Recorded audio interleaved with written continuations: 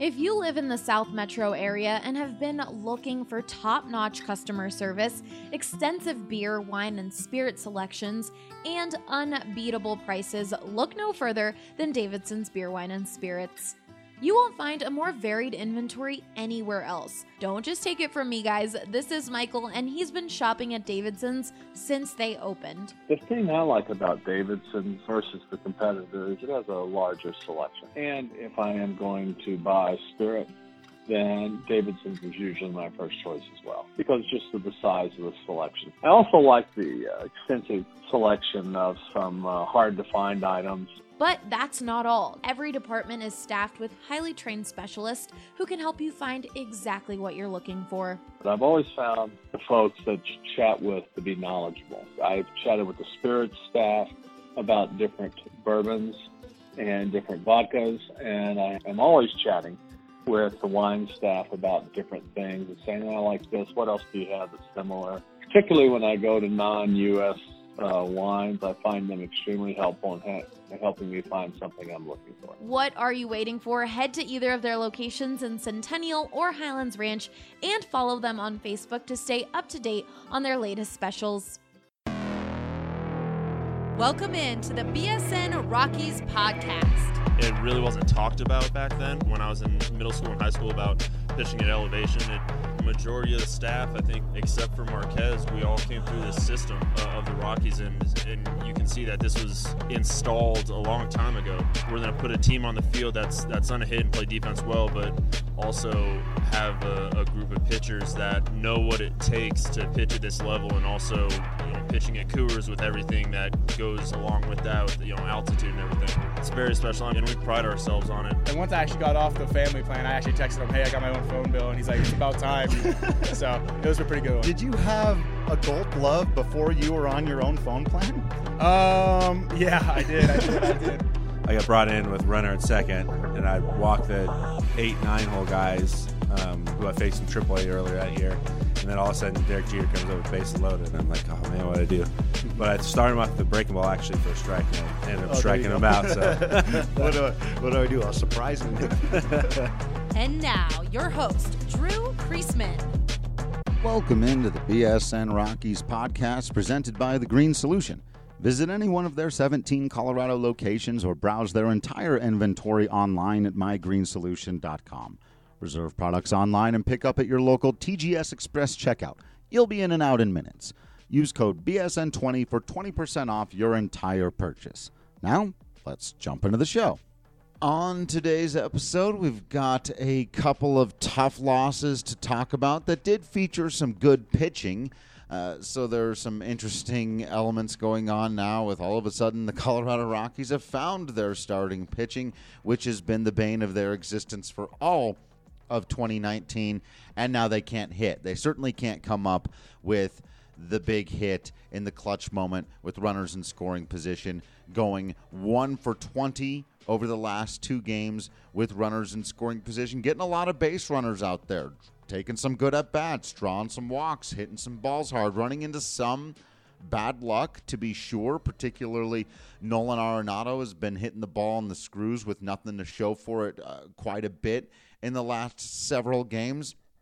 And then it's, of course, frustrating when you see that on the other side go the other way, when Peter Lambert runs into terrible luck on a ball on an 0-2 pitch where he jams Jose Iglesias, and the ball falls into no man's land in front of Ryan McMahon, and a run scores, when in most other situations with that kind of swing on that kind of pitch, that sort of contact, you're going to get either a pop out there, nobody advances, or it drops in front of McMahon but a little further back, and he can flip it over to second, on to first for the inning-ending double play, and nobody scores. But instead, they end up getting 2 runs out of that inning. And then more frustrating there with Jake McGee. We were having that conversation on Twitter.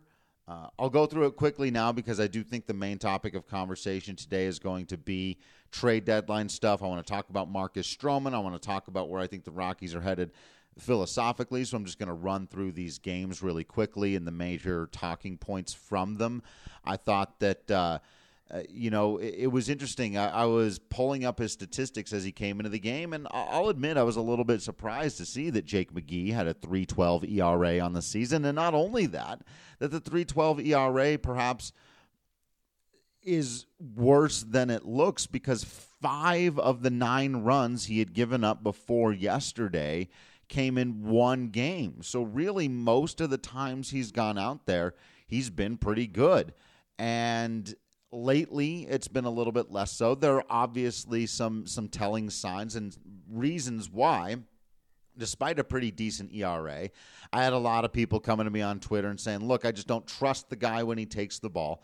Part of it is that he's only got a 30% ground ball rate, and the home run rate is pretty darn high as well. So when he gets lined up, it goes pretty far. I do think some of it is more his past, and he hasn't been good at times for the Rockies throughout the years. I even had some people point to his body language, which I thought was interesting. His contract, to be sure, is a thing that people bring up. But ultimately, the Rockies have to keep putting Jake McGee out there, at least for the next couple of days, in hopes that somebody comes and takes him, because he's the exact kind of guy who does have decent numbers, who you can look at another team and say, yeah, the fly ball rate's going to get him more at Coors Field than it's going to in other places, especially this year when it's basically gone back to pre-humidor baseball in Denver. So Jake McGee is going to have some value. He's having a decent year. He's got a decent strikeout rate. And like I said, when your ERA is 3.12 and the vast majority of that came in one game, you're going to have some value out there to teams. And so the Rockies can't just bury them. They're way too far out of this thing to start doing the non-savvy play, to be playing with a desperation to win every single game. And I know that's going to be frustrating for fans, but it's just not smart. You try to win every game, but you don't go desperate. You don't start yanking out the veteran because he hit a guy after, quite frankly, that first at-bat, the batter should have been out. The 3-2 pitch was a strike. It just was. It was a strike. It was right there on the edge. It was a little bit on the edge, but it was a strike. And the winning run in the ball game should never have been on base. Just another reminder that we need robot umpires. But McGee did then uncork a wild one, hit the guy, allowed a grounder up the middle. But again, it's not like he got hit super hard. The pitch that got away from him was really the worst thing he did in the inning, because he struck out the guy who walked to lead off. Then he hits the guy bad with 2 strikes. Bad. Just bad. You can't do that. And the ground ball right up the middle, some of that's a little bit of tough luck that the ground ball wasn't hit at somebody for an inning-ending double play. But it's also really terrible luck that it happened to score a run on a guy who should not have been on base. And so for people to turn around and go, therefore, they got to get McGee out of there, and I never want to see him again. It's like they're going to have to throw him out there a couple of times in hopes that he pitches well and in hopes that somebody comes and makes a trade for him, because I think he's going to have value to some teams out there. And the same thing is going to be true of Wade Davis and Brian Shaw. This is a time where all the veterans need to play if they're going to sell them off. If you want the Rockies to be sellers, if you want them to move away from some of these veteran guys, if you want Jake McGee to go away, the ironic thing is they got to keep putting him out there for the next couple of days at least. It's only a few more days here now, but they got to keep doing that, because that's how you show other teams they're still going a little bit. They come in, make a move. And that's true as well of the position players, but a little bit less so. They would probably be playing anyway, and I think they're just less likely, Desmond or Murphy, to be traded. Though with the way Yonder Alonso has played, I don't think the Rockies would be scared to trade Daniel Murphy if the right move came along. And I do think Murphy, again, somebody who's set to make $8 million next year, who's going to hit almost 20 home runs this year probably and bat. He's up above 290 now. Of course that guy has value. This is one of those areas, I think, I'll make this comment too, that where people oftentimes only think of homerism in the positive, like, oh, you're being a homer because you think all of your players are good. And historically speaking, it is true that most fan bases tend to overrate their own players. But I think it's probably the case that most fan bases on the internet tend to underrate their players, especially on Twitter. And I think this is one of those examples because you remember all the times Jake McGee blew the game and made you mad.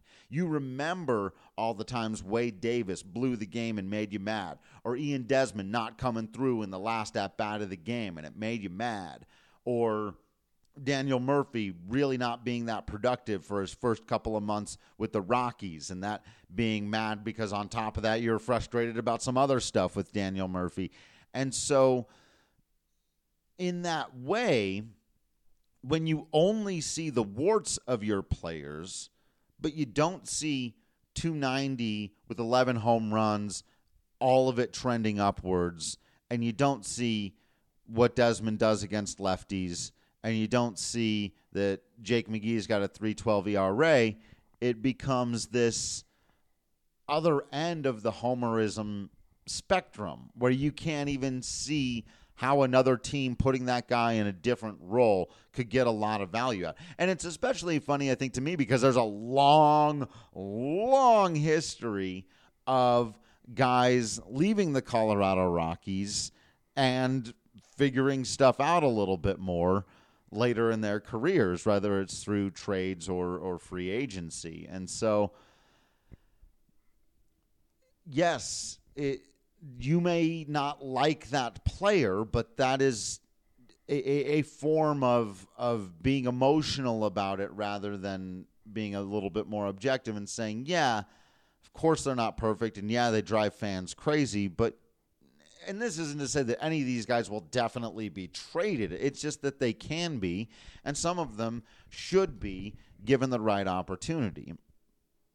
I think we're going to put together an article probably this evening, myself and Patrick Lyons, so make sure you've subscribed to bsndenver.com so you can read it. And we'll just run through the list of guys who it makes sense the Rockies could trade and what they might be able to do with a trade, whether that be just getting out from underneath some of the money. And we're going to be very reasonable about it. You're not going to see Charlie Blackmon for Noah Syndergaard because, first of all, that doesn't make sense. And second of all, it's just nowhere near the possibility of happening. It doesn't make sense for either team, but that's just not how trades work. And you almost always trade major leaguers for prospects this time of year, not two major leaguers for each other. It's not unheard of, but it does happen. Before I do get into the trade that I know a lot of people want to talk about, I want to mention, before I move on, the other game, and particularly just to single out another good start from Peter Lambert. You know, we saw really good stuff out of Lambert. We saw really good stuff out of Chichi Gonzalez. And I think it's been just that extra level of salt in the wound for people who followed this team to see the pitching get it together. And honestly, I think that's going to continue. I think the shift has fallen back, and they are going to pitch well for the remainder of the season. I think Lambert is really going to settle in and finish strong. I think both Marquez and Freeland have turned the corner a bit and have all the incentive in the world to finish strong so that they've got momentum going into 2020. And I think John Gray is just going to be what John Gray has been.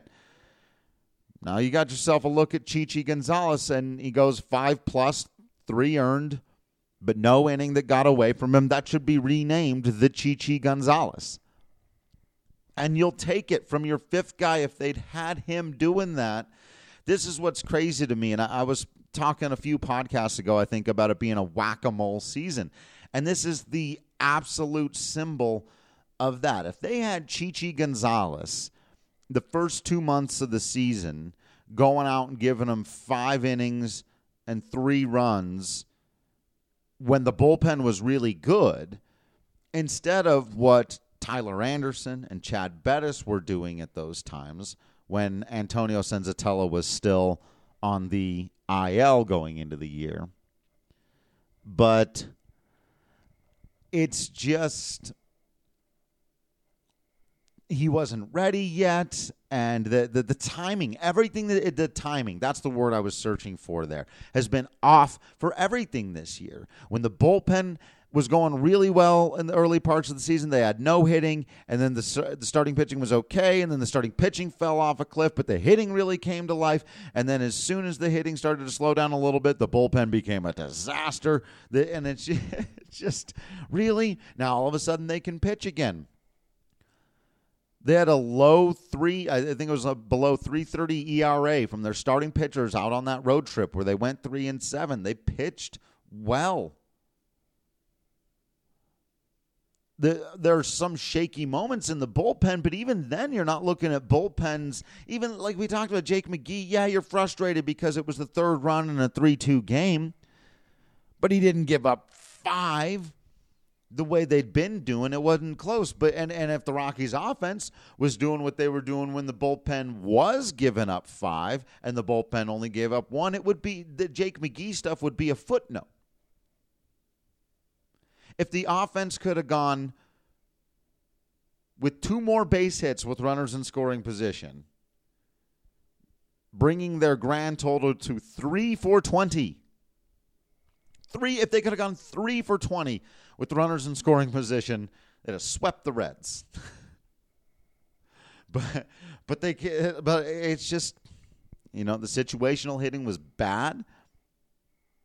Multiple times, Trevor Story leads off that game with a double. Can't get him over, can't get him in.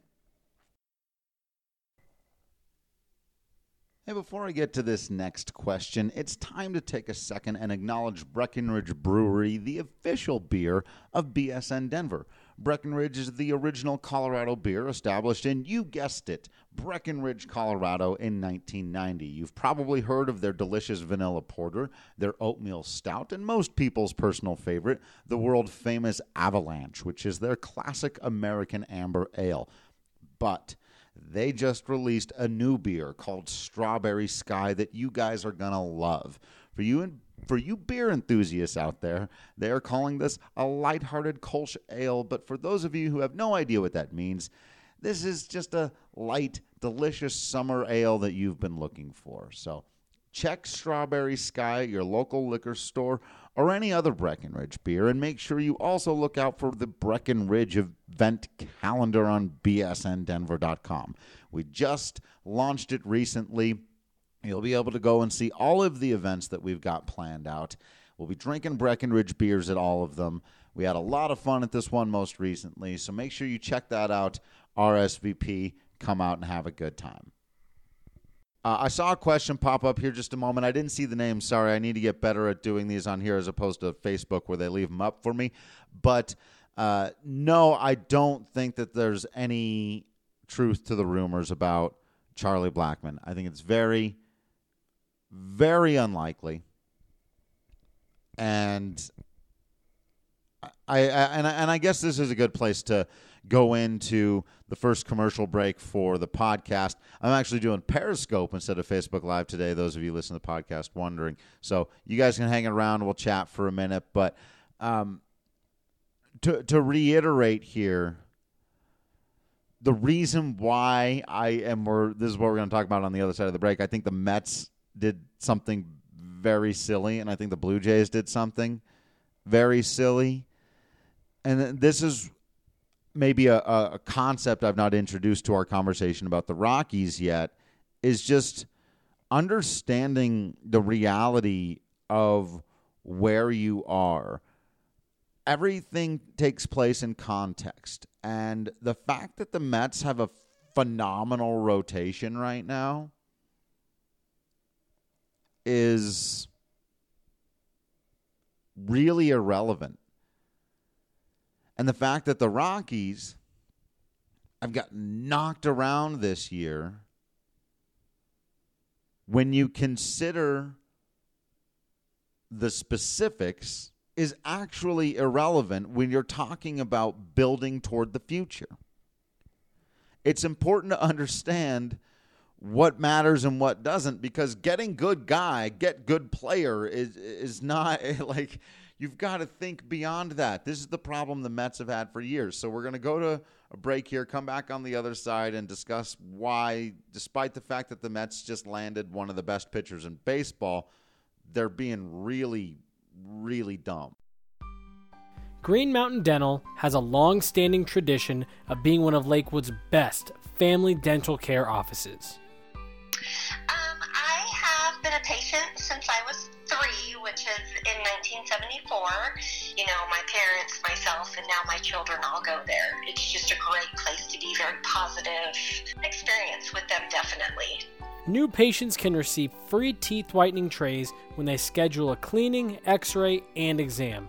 Also, all colored sport mouth guards start at just $25. The doctors will come out and visit with you, ask you how your family's doing, you know, just very friendly and family-oriented. It's just very comfortable to be there. That's greenmountaindentalgroup.com.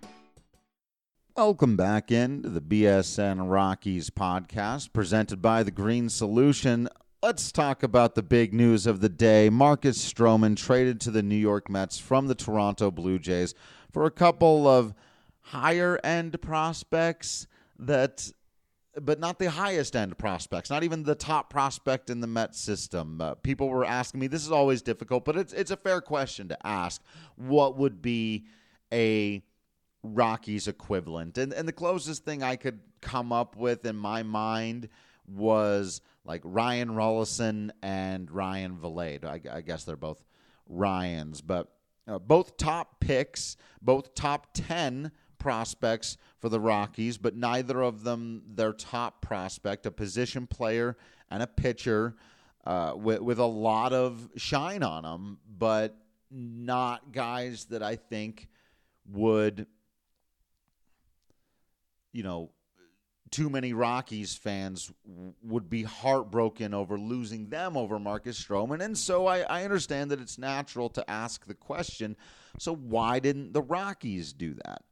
Let me first, you got to go with the caveats because I see this all the time, and it's just you have to remember sometimes that certain teams are just going to deal with certain other teams, or they're going to covet certain other players, or a guy's going to really, really want to go to New York, and they're going to try to help him out for some reason. There's a lot of interpersonal stuff about why guys get traded or why guys sign in free agency that isn't as simple as, well, another team could have offered something of equivalent value. And there are 29 other teams in baseball right now going, well, yeah, we could have given up prospects of that value to get Stroman. And because Stroman is on contract through next season, there are plenty of teams in baseball, including the Rockies, for whom it would have made some sense. And I've even made that argument before.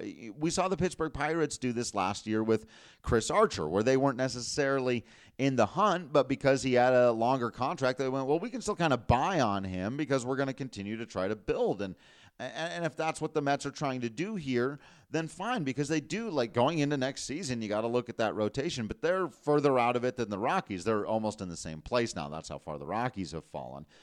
The Mets are not going to get back into it this season. Even if they swung another huge trade for a position player, much as is the case with the Rockies, the Mets, in order to go on a run, would need their entire team that's struggling to stop struggling.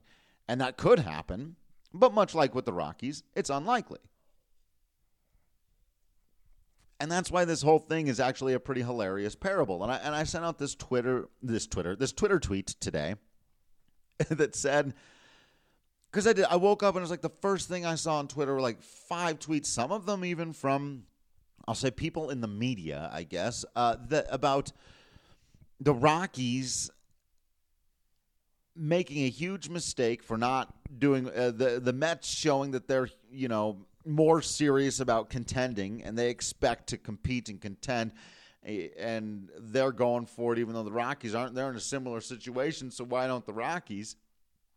And then still making their jokes about the brain surgery comments that Jeff Bridich said and suggesting things like trading Charlie Blackmon for Noah Syndergaard. And I'm like, wow, displaying a complete misunderstanding of how trades in baseball work and holding up the Mets as a paragon for success in Major League Baseball, as a front office to be emulated. Now, look, this could all work out for the Mets. They've acquired a very good player, and they didn't have to give up very much to get him.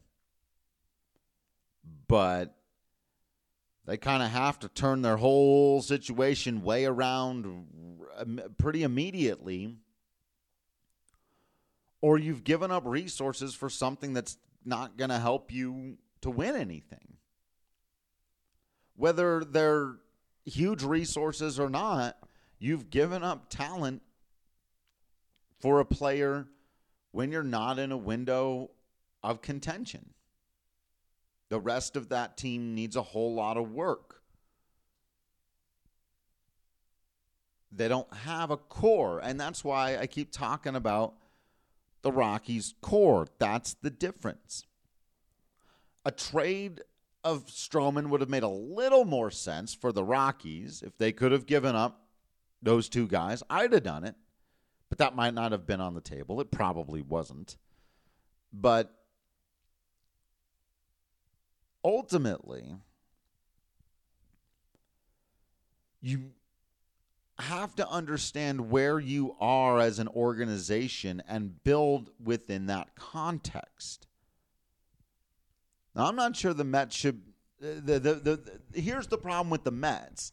They've missed a million opportunities to do some sort of nuclear rebuild, and they've been stuck in an in-between mode for a very long time.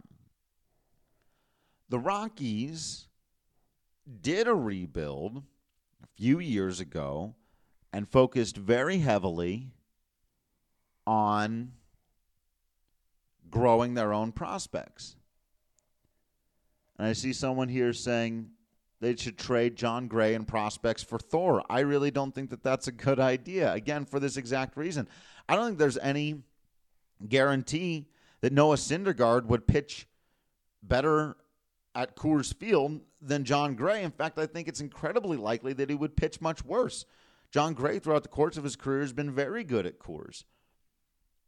And this season has been very good except for one game.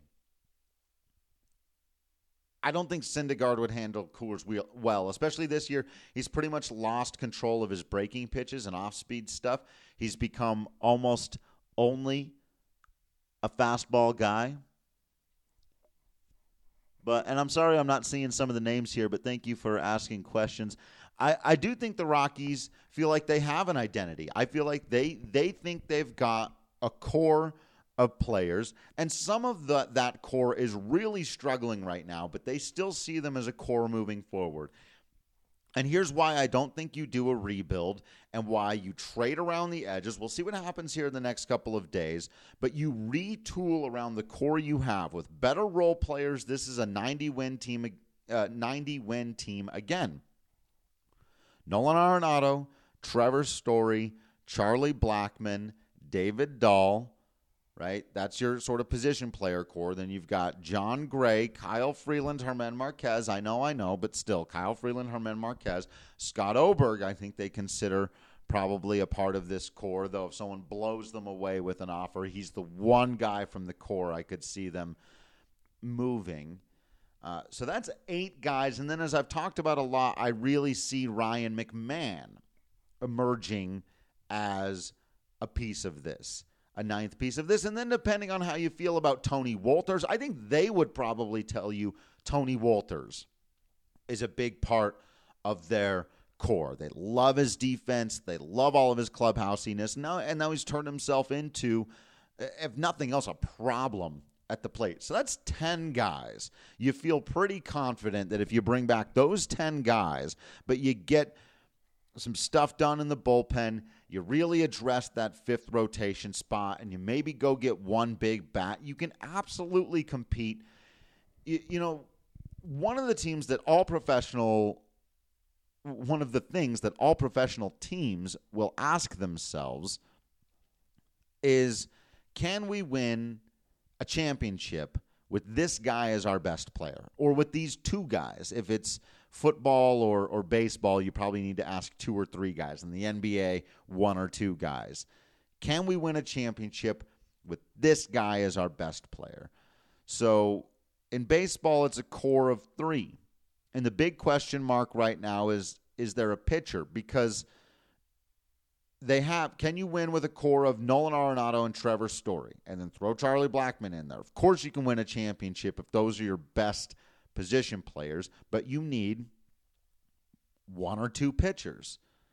Who's it going to be if John Gray, Germán Marquez, and Kyle Freeland? If you don't, and I've said this before, if you don't believe in those guys, and then to a slightly lesser extent or to whatever degree you do or don't, Peter Lambert, if you don't believe in those guys, then it is time for a rebuild. But I want to see the people on Twitter who are coming out and saying the Rockets got to tear it all down, or people writing articles in papers of record saying they have to do a total rebuild and they have to admit that this whole thing isn't working and start over from scratch. I want to see their nuanced argument for why they really do believe that Marquez and Freeland are only what they were at their worst this season and not what they've been throughout the rest of their careers or even in these last couple of games. I'd like to see that argument is what I would say. And so because I do have faith that at least some of those guys, some combination, two of those four pitchers, Gray, Marquez, Freeland, and Lambert, are going to be really good, and then the other two are going to be okay at worst. Again, you got to do something with this fifth spot here, and there's some interesting candidates in-house, but I'd like to see him go outside the organization for that, probably in the offseason. But understanding that you do have that core in place means you've got to be laser focused on the players that complement what you already have. Someone who can come in and help push the team over the top. And I think that's where it's fairest to be critical of Jeff Bridich. When people say it's a flawed roster, top to bottom, and the whole thing has to be torn down, I wonder if they've fallen asleep for 2 years. Or if they just never believed in the team and now they're hedging their bets and saying, see, I was right. They're more than happy to shovel dirt on the grave because they never thought they were going to be good in 2017 or 2018, and they were highly critical of a team that ended up winning 91 ball games. But there are reasons to be critical of the GM that make a lot of sense, and then there are a bunch that are personal. And I think that these ones that make more sense are that he really didn't get the right complementary pieces. You got some that did okay. He helped draft and develop a core of guys who took the team to 91 wins and can again. But in the free agents he's signed, I think Gerardo Parra was a good one, but the rest of them have certainly been iffy. Some of the trades, very iffy. I still think he won the Troy Tulowitzki trade just from getting out from underneath the contract. But again, how did he spend it? So that doesn't mean he can't. Remember, he was a brand new general manager in that first free agency. I would think he's learned a lot in the last couple of years. But the core of the team is just too good. And they've got a lot of options out there. So I think it makes more sense for a team that's in a position that the Rockies are or that the Mets are for you to move out from some pieces that you can get some value for, but are probably not a part of your long-term future and are not a part of your core. Get what you can for them so that you can use whatever resources, prospects or money, in return to start building in the offseason, to retool, to really go after it in 2020. And I think that's the Rockies' plan. I think they know that that is their identity, that it's these 10 guys that I just named. There might be another one or two in there that I could have mentioned. And everyone else, they should be listening to offers for and aggressively trying to move. That is my position. So I'm going to take another quick commercial break here, come back on the other side of it, do a little bit of previewing of this series with the Los Angeles Dodgers. What's up, guys? Ryan Konigsberg here, and I gotta tell you about the Blake Street Tavern. It's my favorite sports bar in town, as evidenced by the fact that we had our fantasy draft there. It's where I watched Super Bowl 48. It's where I watched CU win a Pac-12 basketball championship back in the day. It's the place to be for any sporting event. It's the biggest bar in town. I always joke you could land a 747 in there. It was named the National Sports Bar of the Year in 2017 by Nightclub and Bar Magazine. It wins Best Sports Bar in Denver seemingly every year from Westward and anyone else that's voting. It's the place to be. They've got great specials, and the food is out of this world. I recommend the nachos, the green chili fries, the buffalo chicken wrap, you name it, they've got it. And the location is perfect, just 2 blocks north of Coors Field, and they have parking. So go check out the Blake Street Tavern.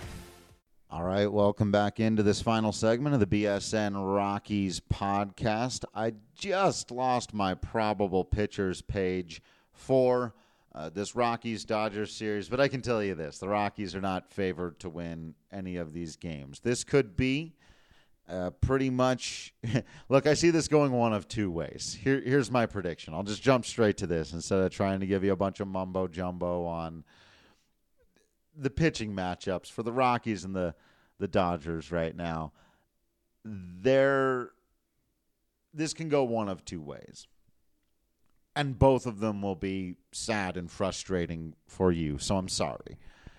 Either the Rockies are about to get trounced, and it's just the nail in the coffin, the official kind of end of the season. This is what puts them away.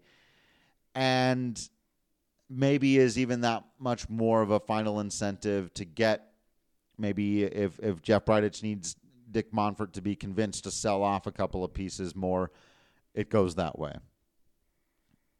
And I hate to say this, and there's no, I'm not going to tell anybody how to root, but I'll say from a future competitive standpoint, that is almost the preferable outcome.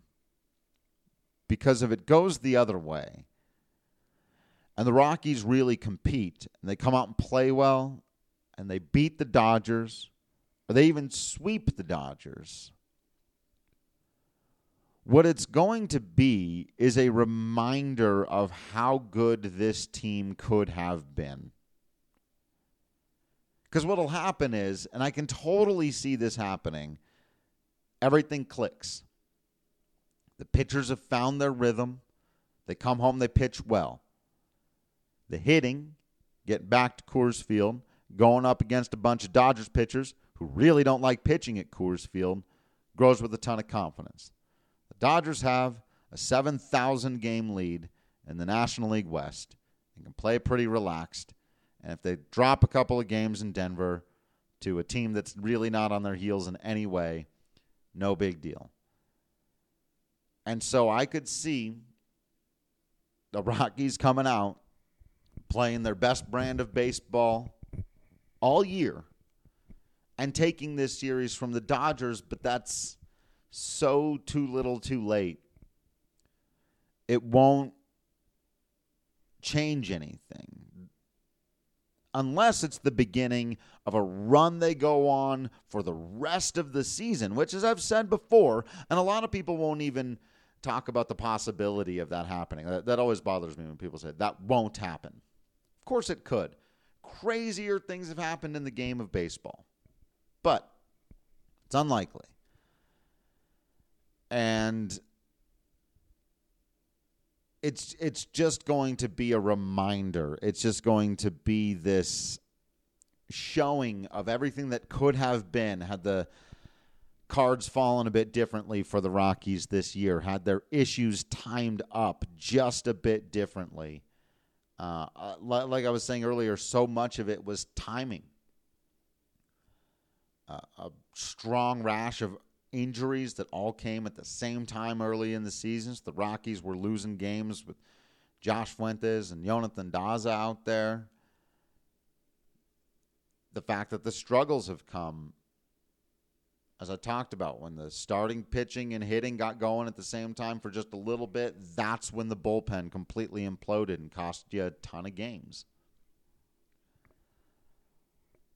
whack-a-mole season. But I think we're probably going to see now, just because it's the ironic nature of the game. They're going to come out, they're going to play really well. Either that or, like I said, it goes the other way. They get trounced. You hear a bunch of people saying, Broncos training camp, Broncos training camp. You people, the hardcore people of Rockies Town, keep coming out, talking baseball with us every single day, looking at the young guys, watching what Ryan McMahon does down the stretch, Raimel Tapia, David Dahl, some of the young pitching, seeing what the Rockies do at the deadline, maybe getting a look at Dom Nunez at some point down the stretch. He's having a good year. He could be a catcher in the future with Chris Ionetta on the final year of his deal. There's plenty to look forward to. But I just, there's no way this series won't be brutal. I'm sorry. I don't see a positive way out. Even if the Rockies win it, it's not going to feel good, I don't think. I mean, it's always going to feel good for some of you if the Rockies win, and I get that, but it's going to be tough to take either way. Will Smith is going to have a huge series. I'm sorry. So, all right. Thanks, everyone, for hanging out and asking questions and doing a little bit of a new thing here today, or a newer thing with the Periscope. Make sure you're following us on all the social media, at BSN Rockies, at Drew Creasman, at Patrick D. Lyons. Give us a like, share, and subscribe on Facebook, whatever podcast app you happen to be using. Make sure you have subscribed to bsndenver.com. And if you do so, you can get a free t-shirt, which is pretty cool because those t-shirts are super awesome. Plus, you'll get access to all kinds of exclusive content. We'll have some really good stuff coming your way with the team back in town this week. A lot of opportunities to grab some guys and chat baseball with them. Always stuff to learn about that, no matter what the record is. So thank you all for sticking with us through all of this. You are absolutely awesome. I promise you I will continue to be absolutely Drew Creasman. And until next time, I will see you at the ballpark.